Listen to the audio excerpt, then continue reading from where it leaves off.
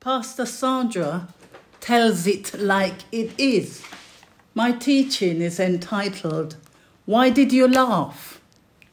My text is taken from Genesis chapter 18, and my read is from verse 1 to 15 of the New International Version, and I read, The Lord appeared to Abraham near the great trees of Mamre, while he was sitting at the entrance to his tent in the heat of the day.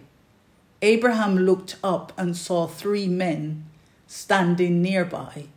When he saw them, he hurried from the entrance of his tent to meet them and bowed low to the ground.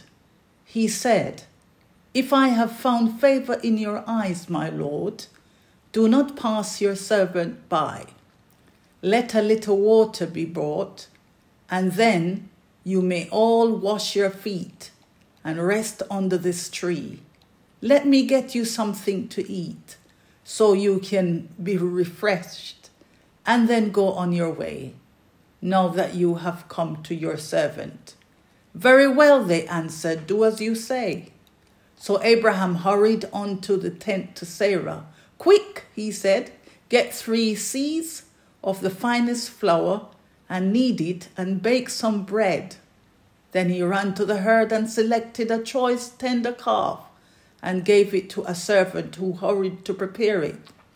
He then brought some curds and milk and the calf that had been prepared and set these before them. While they ate, he stood near them under a tree. Where is your wife Sarah? They asked him. They're in the tent, he said. Then one of them said, I will surely return you about this time next year, and Sarah, your wife, will have a son. Now, Sarah was listening at the entrance to the tent, which was behind him. Abraham and Sarah were already very old, and Sarah was past the age of childbearing. So Sarah laughed to herself as she thought, After I'm worn out and my Lord is old, will I now have this pleasure? Then the Lord said to Abraham, Why did Sarah laugh and say, Will I really have a child now that I am old? Is anything too hard for the Lord? I will return to you at the appointed time next year, and Sarah will have a son. And Sarah was afraid, so she lied and said, I did not laugh. But he said, Yes, you did laugh. So the Bible let us know how Papa God made a promise to Abraham that he would give him a son. And this promise, children of God, was promised to Abraham, and it goes way, way, way, way, way, way back. And I am going to show it to you in a minute.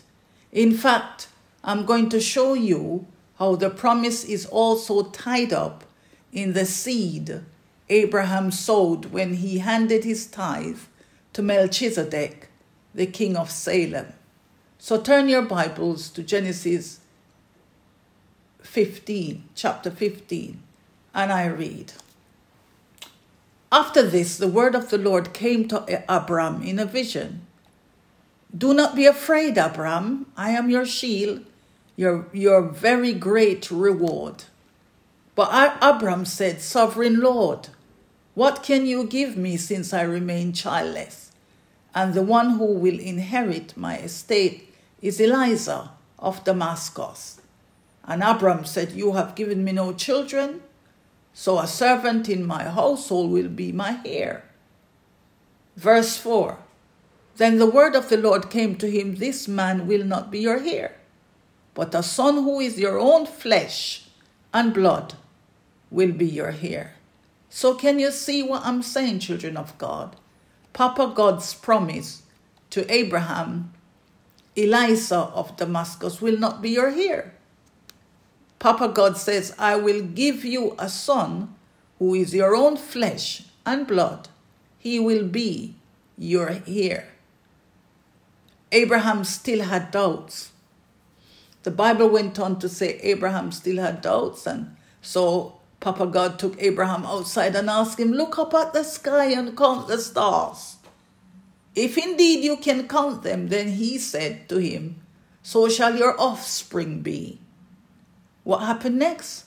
The Bible let us know, verse 6, Abram believed the Lord, and he credited to him as righteousness. What about you? Do you believe God?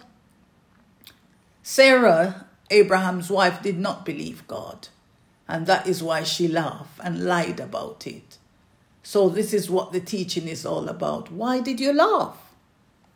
And I can just picture Sarah saying, this time of my life, I've passed my sell-by date, followed by her sheepish sigh that speaks her comments. Is this guy crazy? I haven't even got a period. And I like this because I like the way Papa God steered it back, shined the light back on her, spells it out to her in verse 14. Is anything too hard for the Lord? Papa God said to Sarah, I will return. And I like that because he was emphatic. He said, I will return to you at the appointed time next year. And Sarah, you will have a son. So this teaching is for the Sarahs, or the sexes who believe they have passed their sell-by date. Because Sarah is basically just a spirit, children of God. I'm sure you know that. Sarah means male and female because not only female that goes by this, but there are male sexes that goes have this issue as well. Believe everything is dead and there is no hope for them. So this message is not only for Sarahs, but it's for everyone. This teaching is for people who believe your dreams cannot come to life or exist again. This teaching is for you if you feel your marriage cannot come back to life because it is dead, or your relationship with God is dead and your relationship cannot come back to life. It is dead. Career cannot come back to life, cannot come back. It has expired with malfunctions and old age. Aspirations are dead too. Late starters. Late is too late. No hope of growing anything. No restoration, renewal, or touching. Too late. Cannot be realized again. The time for what I wanted to do has elapsed. Children of God, I have come to announce to you, the devil is a liar and a fraudster, and it is not over with you until God says it is over. There is nothing that is impossible with God, and the key is, do you believe? I repeat, there is nothing that is impossible with God, and the key is, do you believe? So Sarah believed her body was old and she had passed her sell-by date. But God did not see that. Yes? God saw her as the woman with the promise. Yes? And all of us, we have a promise. So God saw Sarah as the woman of the promise, the only woman that he designed to grow God's promise seed to Abraham. God's promised seed typifies his son, Jesus the Christ. And no other woman was going to grow this seed of promise. People makes all kind of statements like, my body is too old and decrepit, I'm full of pain, I'm crumbling, everything is breaking down. But the Holy Spirit wants me, children of God, to tell you, yes, the Holy Spirit tells me to tell you, children of God, don't put your investment in the graveyard. I heard that loud and clear as I was preparing this little teaching to you. He said, tell my children, the Holy Spirit tells me to tell you, children of God, don't put your investments in the graveyard. What do I mean by that? Your talents, yes, your gifts, your abilities, skills, capabilities, your ability to write a book, your ability to draw, your computer technology, accountant, your accountant skills and abilities, your talents, your skills, your capabilities, your capacities, your dreams, purposes. Don't put them in the graveyard. The graveyard is the richest place on the face of the earth. That's what the Holy Spirit tells me. The graveyard is the richest place on the face of the earth. It's not the banks or the financial institutions, the stock exchange or the IMF, the one that bails you out when you're in trouble. They are not the richest places on the face of the earth. The richest place on the face of the earth is the graveyard. He tells me that. I heard that loud and clear. Because there are many talents, many gifts, many abilities, skills, capabilities, capacity, dreams, purposes that were never realized. Greatest scientists, the greatest doctor,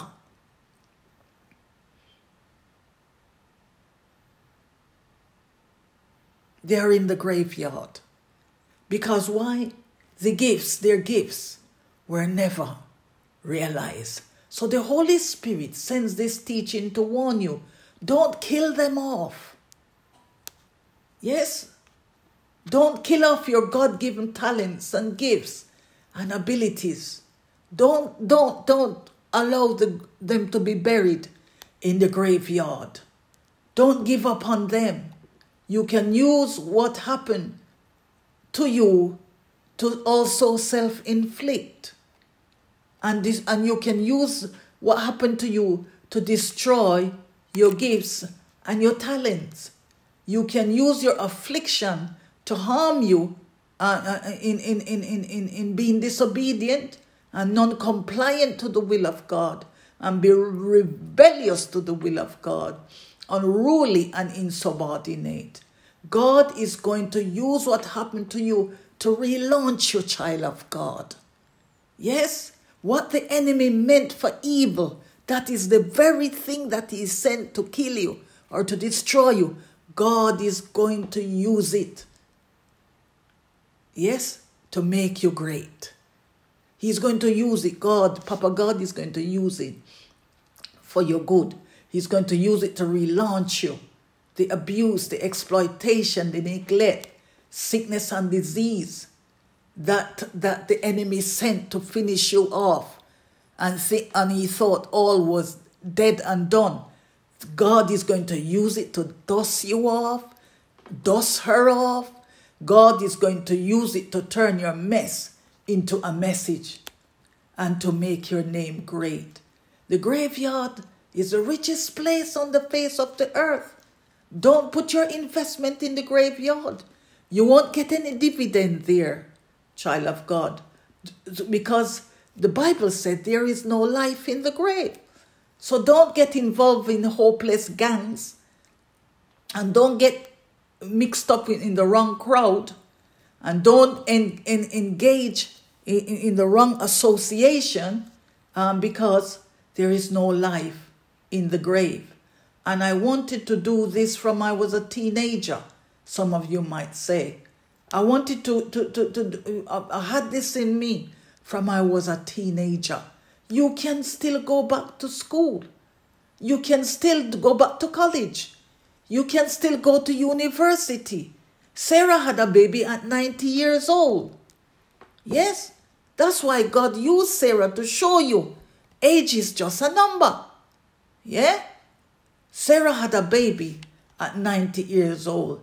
The Bible let us know Abraham believed the Lord, and he credited to him as righteousness. What is righteousness?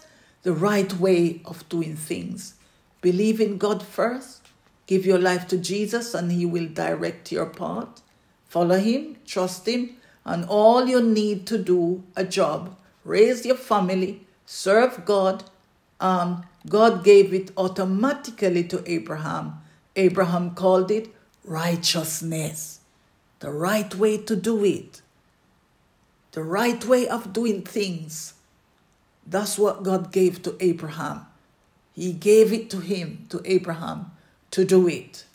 And Proverbs 14:34, righteousness exalts a nation, but sin condemns.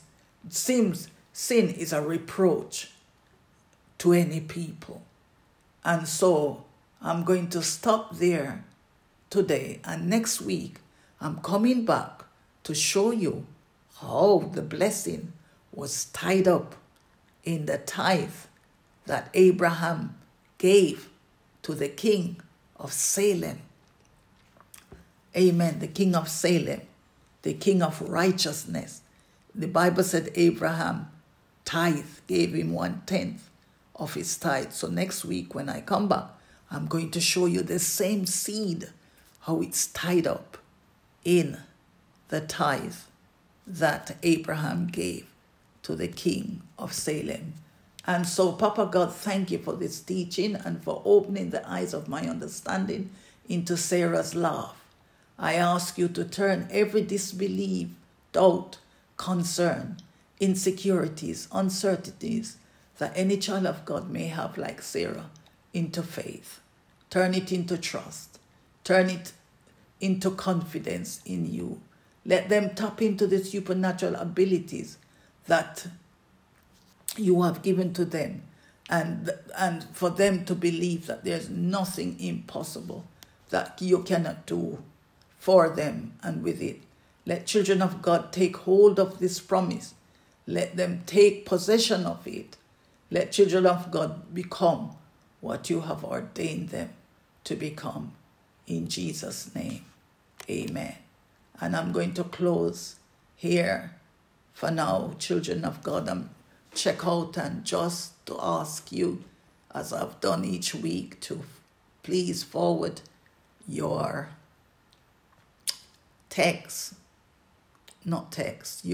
this message to your contacts and share it with them, because faith comes by hearing, and hearing the word of God.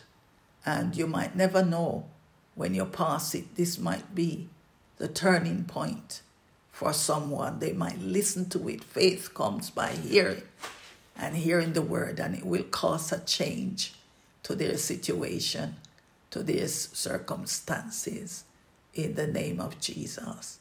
As you do that, you will be propagating the gospel of Jesus Christ. God bless you. Until next time. Pastor Sandra checking out.